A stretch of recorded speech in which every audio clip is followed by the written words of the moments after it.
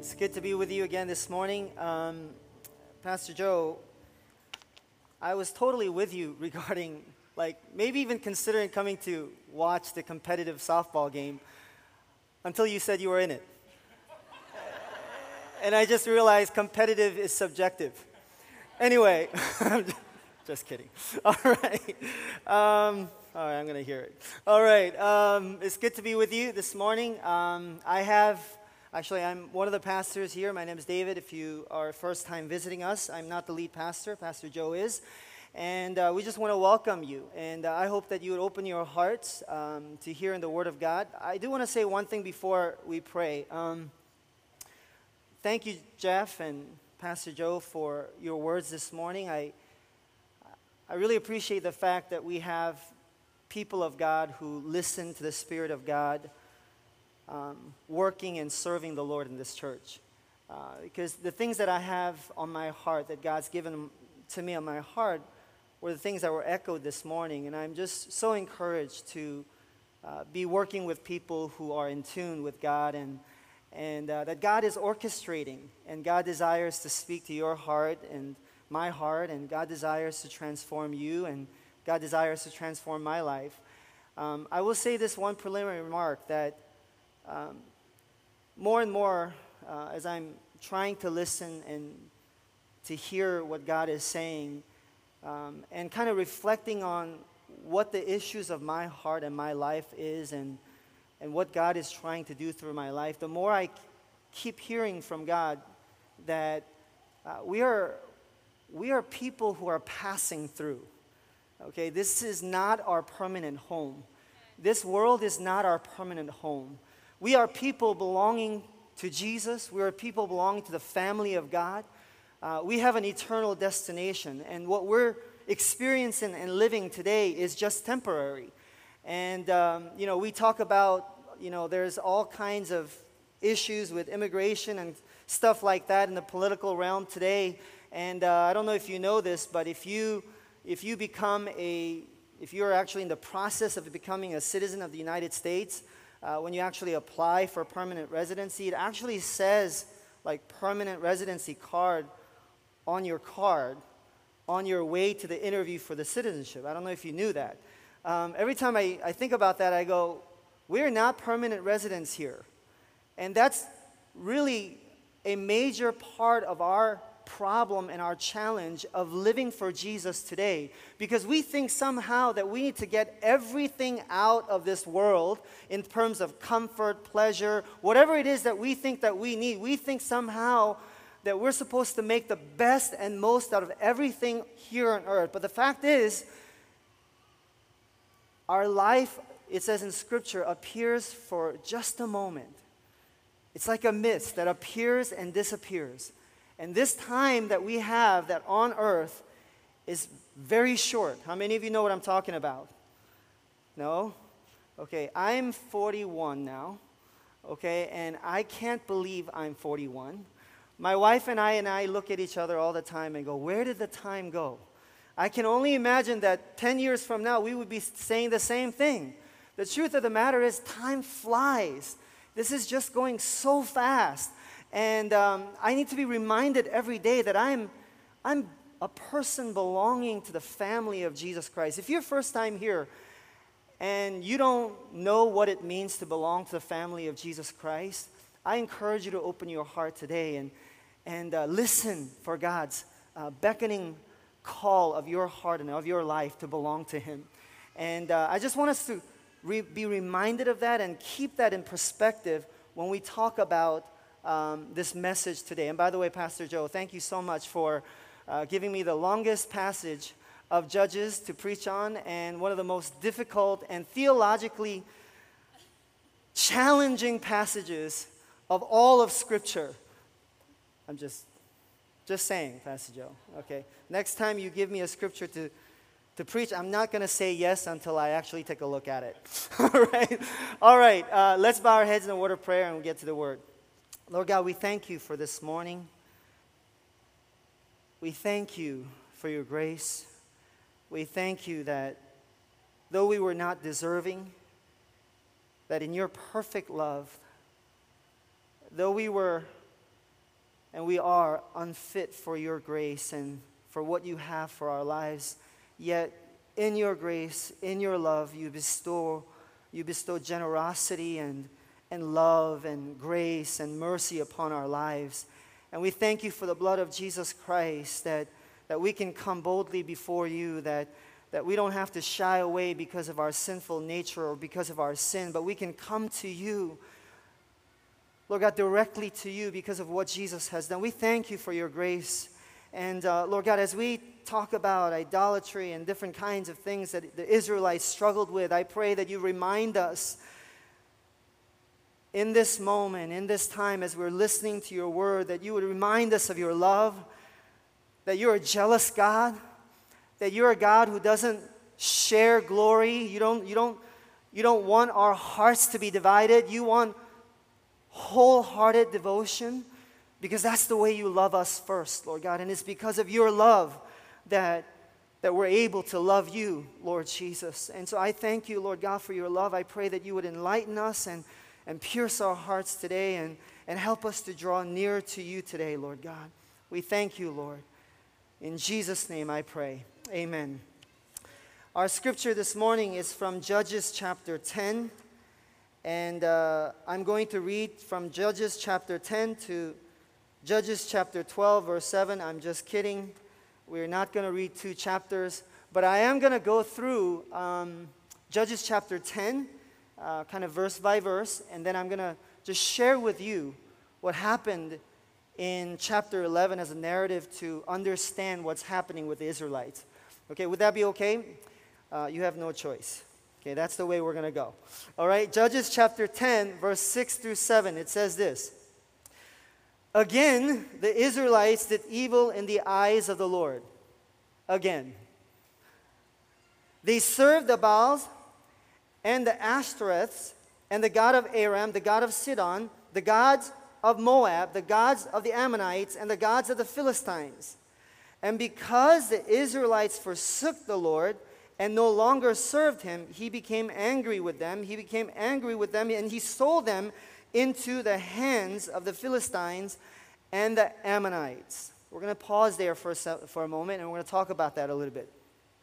Now, how many of you, if you've been around the church a little bit, you look at the Israelites and go, again, God shows his glory. God shows what a powerful God he is. God delivers them, and then a few years later, Israelites begin to turn towards other gods and worship of other idols and worship of other images.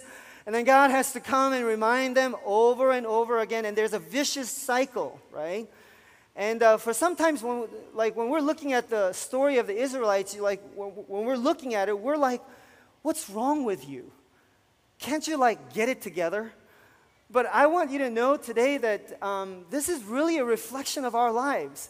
And sometimes we are so hard on the Israelites, but if we take a look at ourselves and our hearts and the way we walk with God and when we journey with God, we sometimes are totally surrendered, yet sometimes our hearts are totally abandoned for the things of this world, and we are totally compromised, and then we come and repent, and we go back and we have a vicious cycle going on. There's a couple of things I want you to understand about idols today, okay, and worship of other gods. First of all, it's very subtle how we get to this drastic point. It's very gradual. It doesn't just happen overnight. I imagine the Israelites did not overnight, after victories they experienced with Gideon and victories they've experienced, even going back in their history of all of the experiences that they've encountered God's glory and his victory in their lives, they didn't just all of a sudden wake up one day and say, I'm going to bow down and worship and desire the things that are, the gods and idols of the Ammonites and the Philistines. I'm just going to do that. In the same way, you don't just wake up one day and go, you know what? I'm going to love the things of this world. I'm going to let that thing capture my heart. And it just doesn't happen that way. My wife and I grew up going to a camp in Hebron, in the Poconos. And, at different times. I know that she used to go to the same camp I used to go when we were teenagers and so forth. We never went at the same time, but I know that she has experience at the Delaware River Gap. How many of you know what the Delaware River Gap is, okay? It's a very slow-moving, very chill river, okay? And I mean, if you know, even Eli my 4-year-old son can go inside and swim, okay, and be fine. But one time there was tremendous rain the night before, and you know, I'm a pretty good swimmer, and I decided to go for a swim, and it swept me down without me noticing. I'm just enjoying myself, and it just kept it like pushing me down the current. I want us to know that this is how the world and the things that Satan and the evil one, he doesn't just, you know, put you all of a sudden from point A to point B. He gradually moves you inch at a time, slowly. As soon as there's a crack, there's an opening, Satan uses those cracks to come in, entice you, and continue to move you down the path that you don't want to go. And by the time you arrive there, you didn't realize how much you desire that thing or that person or that, you know, that endeavor or that dream that you had. You don't realize how much that has captivated your heart. It's the same with the Israelites. It has captivated their hearts, and they have turned away from Almighty God Yahweh. How could that be? But it's so easy to move along. What are idols, I ask you, okay? Romans chapter 1, verse 23. It's not on the screen. Verse 25 says this. Verse 23, verse 24, verse 25 of Romans chapter 1 says, "And they exchanged the glory of the immortal God for images made to look like mortal human beings and birds and animals and reptiles. Therefore God gave them over." Similar language, right? God kind of said in verse 7, he became angry with them and he sold them off to the Philistines and Ammonites. Very similar language. Verse 24 in Romans chapter 1 said, "Therefore God gave them over in the sinful desires of their hearts to sexual impurity for the degrading of their bodies with one another. They exchanged the truth about God for a lie and worshiped and served created things rather than the Creator, who is forever praised." Now, the sinful desire in verse 24, I want you to know this. Like, I know you've heard this before from pastors. Idols are not just images or things that you bow down to, right? I want to make clear about something about idolatry. When the scripture talks about desire, sinful desires, it's not just talking about like all kinds of evil and immoral things. It's talking about anything that you over-desire. The word is epithumia. Thumia is desire, and it's over. Epi is over. Anything that you over-desire. So your children are good. They're the children of God. God gave them to you. They're a wonderful gift from God. But if you over-desire, or if you have over-focus on your children and they become your world, and you actually begin to love them and they begin to satisfy your needs versus God satisfying your heart, because your heart is only meant for God in that way, and yet you look to your children as your hope for the future, you know, all the things that you haven't accomplished that you want your kids to accomplish, then you begin to focus on your children, and you have over-desire for their success because their success means your success, and you have all these kinds of emphasis on your children. That can be idolatry in the eyes of God. You're like, children can be? Yes, your children can be idols in your heart.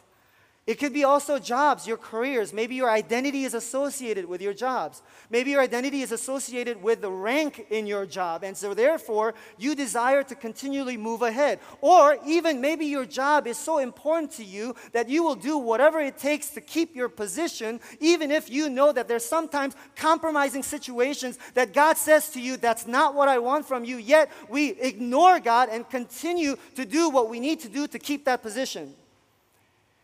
I want you to know that even good things like jobs, children, family, even vacations, pleasures, the things that God doesn't want us just to keep working. God wants us to have vacations, but sometimes we're consumed with it. How many of you know what I'm talking about? It's vacation season, all right? When I used to live in New York City with my family, we used to get paid the big bucks, so we used to go to a foreign country every year, and sometimes it would consume us. Like, where are we going to go this year? Okay, and we're like, well, we can't go there because, no, we can make it work. Okay, and all of a sudden you begin to be consumed by it. Anything that we have over desires for, the scripture says this is idolatry. This is actually going away from God. Here's the interesting thing about idolatry. Let's read on, and on chapter 10, verse 8 through 10. Okay? It says, we just read in verse 7 that he sold them into the hands of Philistines and the Ammonites. And verse 8 of chapter 10 says that year, so that they would be shattered and crushed. It says, for 18 years they oppressed all the Israelites on the east side of the Jordan in Gilead, the land of the Amorites.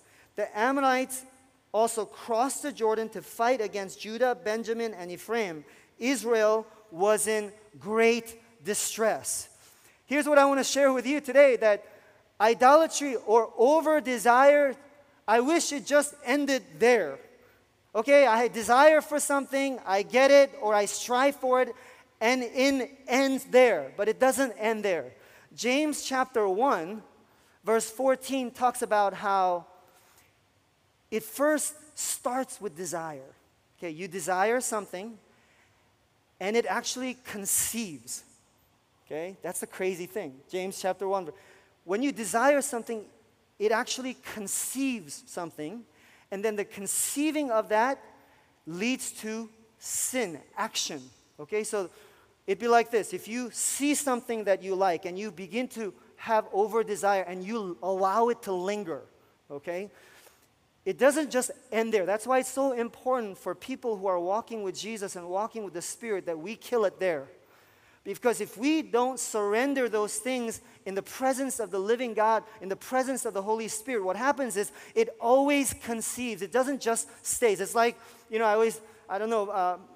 just recently there a whole bunch of flies were in our garage. Okay, a whole bunch of flies, like big ones. And we thought that it's because we left garbage out. No, it wasn't. My daughter, after her tennis season, left a wet towel in her bag. And the flies laid eggs in it, okay? And, flies this big, and eventually it gave birth, okay, and released giant flies in our garage. I want you to know that over-desires for the things of this world doesn't just stay like those desires in your heart. It always conceives, and it always wants to move you to action. And that action becomes sin. And here's the interesting part.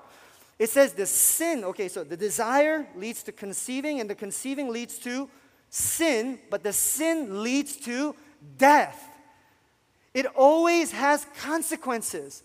It's not like God is not saying to turn away from your idols because He has nothing better to do, because God knows what's best for you, because He created you to be intimate with you, to be intimate and be in loving relationship with us. God knows how we are made, and God knows that we are not made for those things. And when we continue to be driven by those things and continue to live our lives that way, it always leads to consequences. It always leads to destruction. It always leads to death. And this is the part that we often forget. And I'm telling you, the Israelites, I'm sure they've forgotten over and over and over again that if they bow down to these idols, if they bow down to these gods, that eventually the consequences are that they will be turned over, and that they would be, it says, the first verse that we read, it says serving them. It's not even about worshiping them in verse 6. It says they're serving these gods and idols of the Baal or the Ammonites or Philistines. They're actually serving them. There are consequences to it. The other thing I want to talk to you about consequences, how many of you believe that there is free will for us? Okay, I know some of you are like, oh, I'm not sure theologically what that means. Okay, all right, that's okay. All right, but I will tell you this. I think there's less than you think. Because we're always either enslaved by the things of this world, or we are a bond slave to Christ, a servant of Christ. We're either serving the things of this world, or we're serving Jesus Christ. Either or. There's never a neutral ground. So let me ask you this. Are you a bond slave, and am I a bond slave, a servant of the living God, living according to His purposes? And if the answer is no, I guarantee it that you are a slave to the things of this world.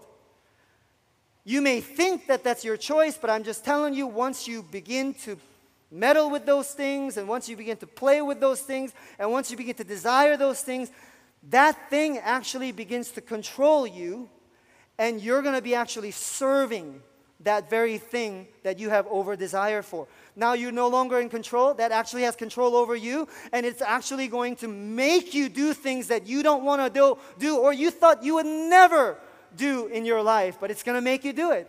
Because that's our flesh, and that's what Satan does with our lives to lead us down that path. And so idolatry always leads to consequences. Let's take a look at Judges chapter 10, verse 11 through 14. It says this. The Lord replied, okay, here's the thing. Let's go back to Judges chapter 10, verse 10. It says that the Israelites cried out to the Lord. We have sinned against you, forsaking our God and serving the Baals. It sounds like there's repentance here, right? It sounds like there's seeking God. But it's interesting here in verse 11 through 14, that's not the case. That's not what happens. The Lord replied, when the Egyptians, the Amorites, the Ammonites, the Philistines, the Sidonians, the Amalekites, and the Maonites oppressed you, and you cried to me for help, did I not save you from their hands? But you have forsaken me and served other gods, so I will no longer save you. Go and cry out to the gods you have chosen. Let them save you when you are in trouble. You're like, what's going on here? I thought God is faithful to forgive when you call on His name. But you see, what was happening here is that the Israelites were not interested in a heart change. They were just interested in a change of circumstances. Okay, they were asking God, okay, we get it. You're the God, so can you just change this circumstance? All right? Can you relieve the oppression and pain that I'm experiencing? Can you do that? That's what the Israelites were doing. And how many of you know God knows. God knows what's on your heart. God knows what's in your mind. You can't hide from God. Amen? Are you with me? You can't hide from God. Sees all things. In my own life, I've had times in my life where I would ask God, can you just change this, or can you do this for me, and can you do that for me? Sometimes God would answer, sometimes God would not answer. Okay? And sometimes I ask for things I know He doesn't want. You know what I mean? Is it just me again? I'm being vulnerable with you. Okay, there's a relationship here. I want you to nod your head and say, yes, I do that too, so that it doesn't make me feel like I'm the only sinner in the room. Okay? All right, but you know what I'm talking about, right? Like I'm turning to God and I'm like, okay, I'm asking for some things, but deep inside the motives are not right. And sometimes I know it, and sometimes I don't know it. And sometimes knowing my motive is not right, I'm just hoping that God would listen, right?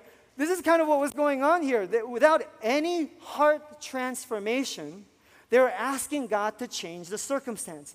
But I want you to know today that God is not foremost, primarily concerned with changing your situation and your circumstances. God is primarily concerned with transforming your life and my life to the image of Jesus Christ. We've heard over and over again, even Caitlin, one of the worship leaders, shared a couple of weeks ago about Romans chapter 8, verse 28. And we quote this scripture all the time, how God works all things for the good of those who love Him, who are called according to His purposes. God works all things for the good. So therefore, if I'm the Israelites and I'm calling out to God and say, God, can you relieve us from the oppression of our enemies? Why wouldn't God want to do that? But God doesn't want to do that because God's actually more interested in the hearts of the Israelites. And if you read that scripture further down, after verse 28 of Romans chapter 8, that God works all things for the good of those who are called according to his purposes, if you look at one more scripture down, it says, because he knows and he has fixed a plan for you to conform to the image of Jesus Christ. Nobody wants to read that. Because that good in chapter 8, verse 28, that good, that God works all things for the good, is not talking about your circumstances. Because God knows that this time, this earth, that this period of time we're living on this earth is temporary. Our circumstances are temporary. But there are things that matter for eternity that God is interested in. You see, our perspective and our vision is so short-sighted. God's vision is eternal. And so therefore, the things that God is doing and working in your life and my life, there's a higher purpose than we think there is. I know that there have been all kinds of crazy things that happened in my life. I could go list over and over again. If I were to kind of tell you, from our kids being sick to accidents to all kinds of things, you would be like, does God really love you? I mean, sometimes, like, recently, I've asked that question, like, God, do you really love me? Like, what's going on in my life? Like, every turn is like, it's so hard and laborious and grueling, and what are you doing? You know, and I see some of my neighbors, and they're like, everything's going well for them, and they just pray a little here, pray a little there, and boom, everything happens for them. How many of you know what I'm talking about? That's what it feels like. That God, are you a God who is benevolent, who is good according to scriptures? And yet I see the circumstances of my life, and it's just not true. But that's because I'm seeing it from a temporary vision and a temporary perspective. When we see it from God's perspective and God's vision, I know that he is a good God working in me to transform my heart, to make an impact for the kingdom in eternity. God is at work in your heart, and God's interested in transforming your heart. God is interested in conforming your heart to the image of Jesus Christ. God is interested in transforming you to be able to be used by God. My wife will be the first to tell you, David, if I had known you, who you really were, when I married you, I would have never married you. And all I can say to that is, it's true. And I didn't even know. Okay, I didn't even know how crazy I was. I didn't know how prideful, arrogant, and crazy I was. But through the circumstances of my life, God places the right people around me, shapes me as iron sharpens iron, utilizes the circumstances and situations to do a work in my life. And you can ask my wife after. I've changed a lot. And that's by the grace of God. Because he desires to change you and to me and me from the inside out. He's not just interested in behavioral modification. He wants you to change. He wants to transform your life from the inside out. Because behavioral modification leads to religious pride. Because if you think that you can somehow conjure yourself and put enough effort to do the right things, it always creates religious pride and legalism that leads to destruction and death. But when you realize in the hands of God that you're being transformed and changed by the grace of God, then you know that it is only by the grace of God, that is only by his mercy that God is using all circumstances to change my life. Amen? It says in Judges chapter 10, verse 15 through 16, let's move on.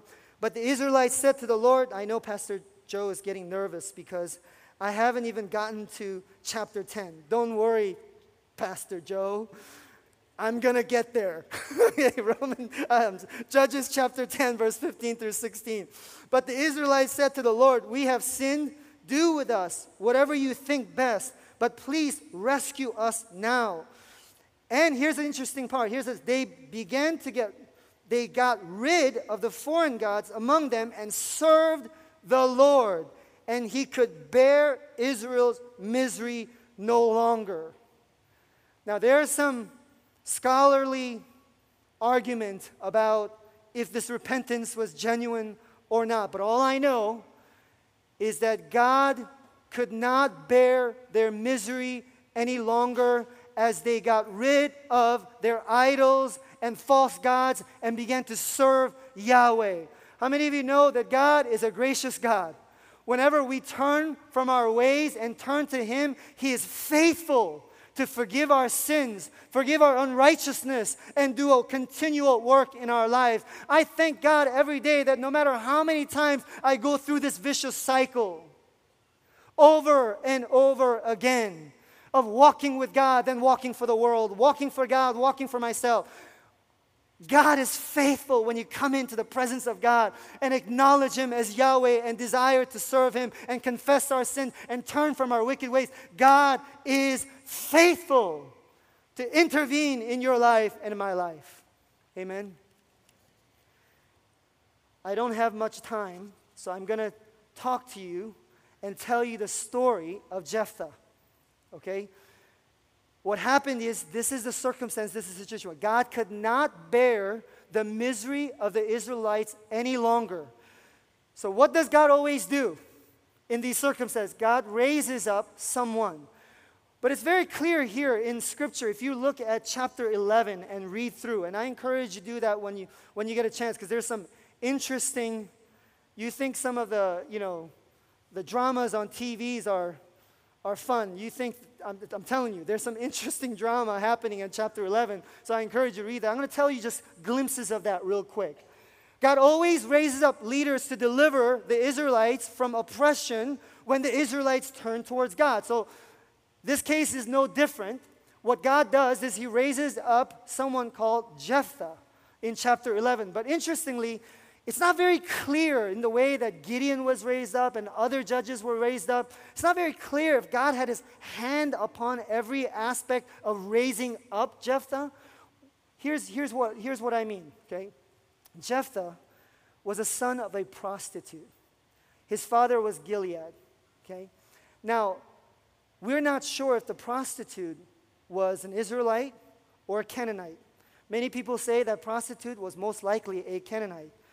Well, if that's the case, then we're not really sure whose son he really is, right? If he's a son of a prostitute. It's not like you can go to, what's that show? Mari Pov, I don't know. And DNA testing, you can't do that. I don't even know what his name is. Okay, it's not available during that time. We don't know. But all we know is that he was actually thrown out from his tribe as an outcast because his brothers did not want to share their inheritance with Jephthah. So they obviously not being sure of his lineage and all of those kind of complications. He's like the outcast of the outcast, right? The prostitute's son. So they actually shun him and they ostracize him from society, and he actually becomes like a leader of worthless people. Like meaning, you get what I'm saying, marginalized people who have nowhere to go. They banded together and they rob people, they survive, and he became a mighty kind of strong fighter. So the Israelites, in the midst of this battle that they have to face against the Ammonites, they turn to Jephthah and ask him to lead their army against the oppressing nations. Think about that, right? It's crazy. God, I will say this is the only thing I would say about that. God always, remember I told you before, God always uses outcasts, people that you wouldn't think of that could be used by God. God just does that in His grace and His mercy. And so Jephthah actually leads after trying negotiations with the Ammonites. They couldn't really come to a resolution, so Jephthah actually leads the army and defeats the Ammonites. But here's the crazy part. In order for him to assure his victory, let's read in Judges chapter 11, verses 29 to verse 31. Okay, verse 29 to 30. It says, "And the Spirit of the Lord came to Jephthah. He crossed Gilead." Remember the battle, right? and Gilead and Manasseh, passed through Mizpah of Gilead, and from there he advanced against the Ammonites. And Jephthah made a vow to the Lord. Here's the vow that people have been talking about from centuries. He made a vow to the Lord, if you give the Ammonites into my hands, whatever comes out of the door of my house to meet me when I return in triumph from the Ammonites will be the Lord's, and I will sacrifice it as a burnt offering. Dumb idea. Okay, how do you know who's going to come out of the house? Judges 11:32 says, then Jephthah went over to fight the Ammonites, and the Lord gave them into his hands. So he won. Now he's coming back home. Judges 11:34-35 says, when Jephthah returned to his home in Mizpah, who should come out to meet him but his daughter, dancing to the sounds of timbrels? She was an only child. Okay, he was an only child. Except for her, he had neither son nor daughter. When he saw her, he tore his clothes and cried, oh no, my daughter, you have brought me down, and I am devastated. I have made a vow to the Lord that I cannot break. I wanted to read that even though I don't have time, because it's a very, very famous portion of Scripture that has been talked out for a long time. The reason for that is he actually goes through with it. We're not sure exactly how he goes through with it, but he actually goes through with sacrificing, according to Scripture, his own daughter. So some of you, like initially when I read this, I was like, that's sick, number one. Number two, does it mean like he has that kind of devotion to God that he would do that? No. What happened is, remember when the Israelites for years, they were worshiping other idols and other images? Here's what happens when you actually penetrate and the world and you actually intersect.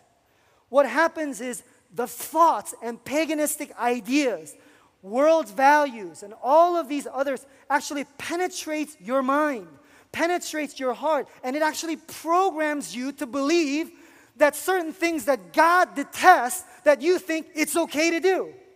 Do you know that here in America today, churches all around, do you know that we have worldly practices that have infiltrated our churches that we think it's totally okay?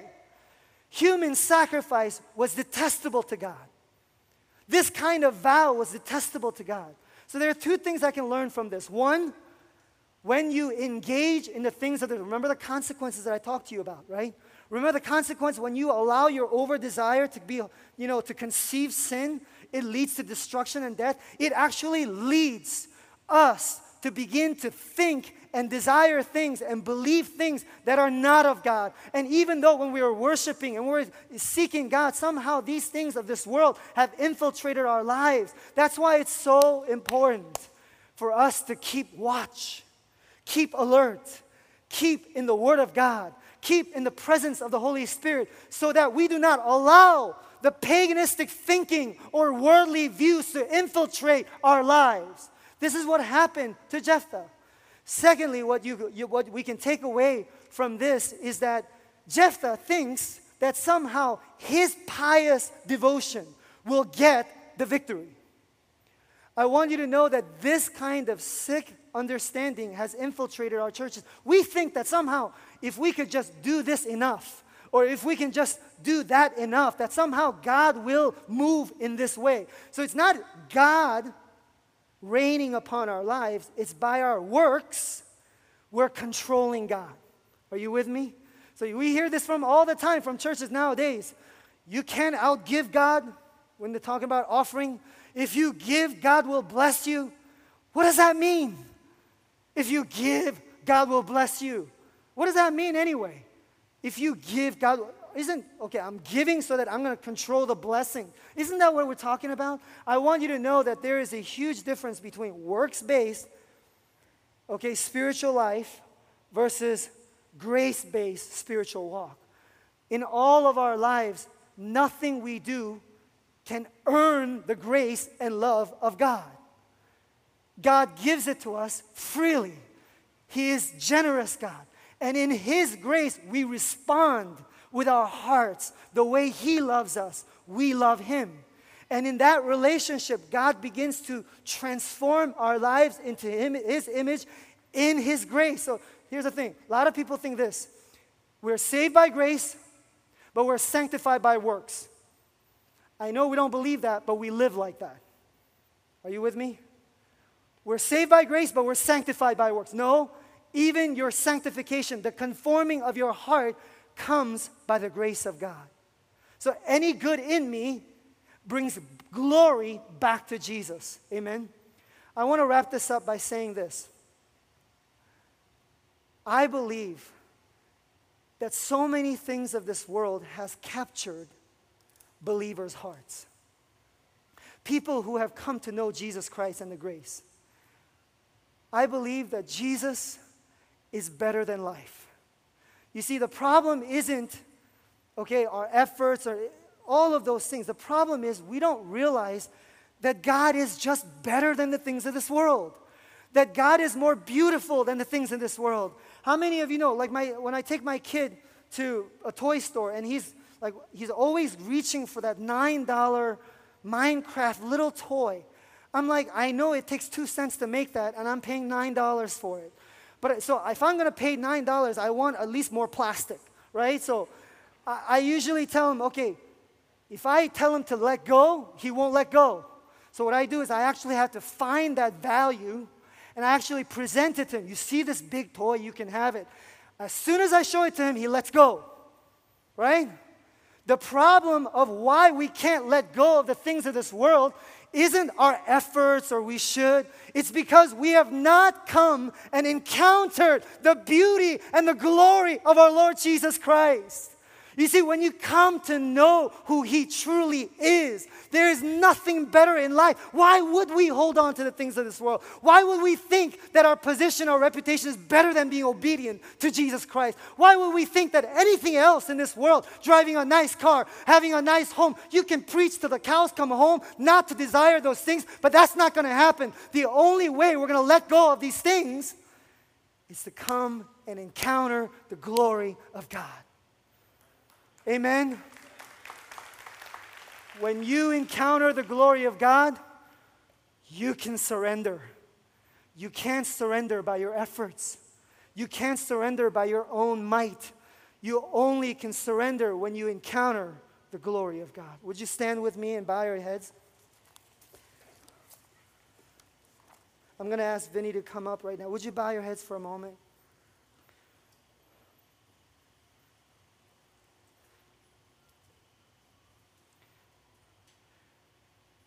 I want you to take a moment right now, and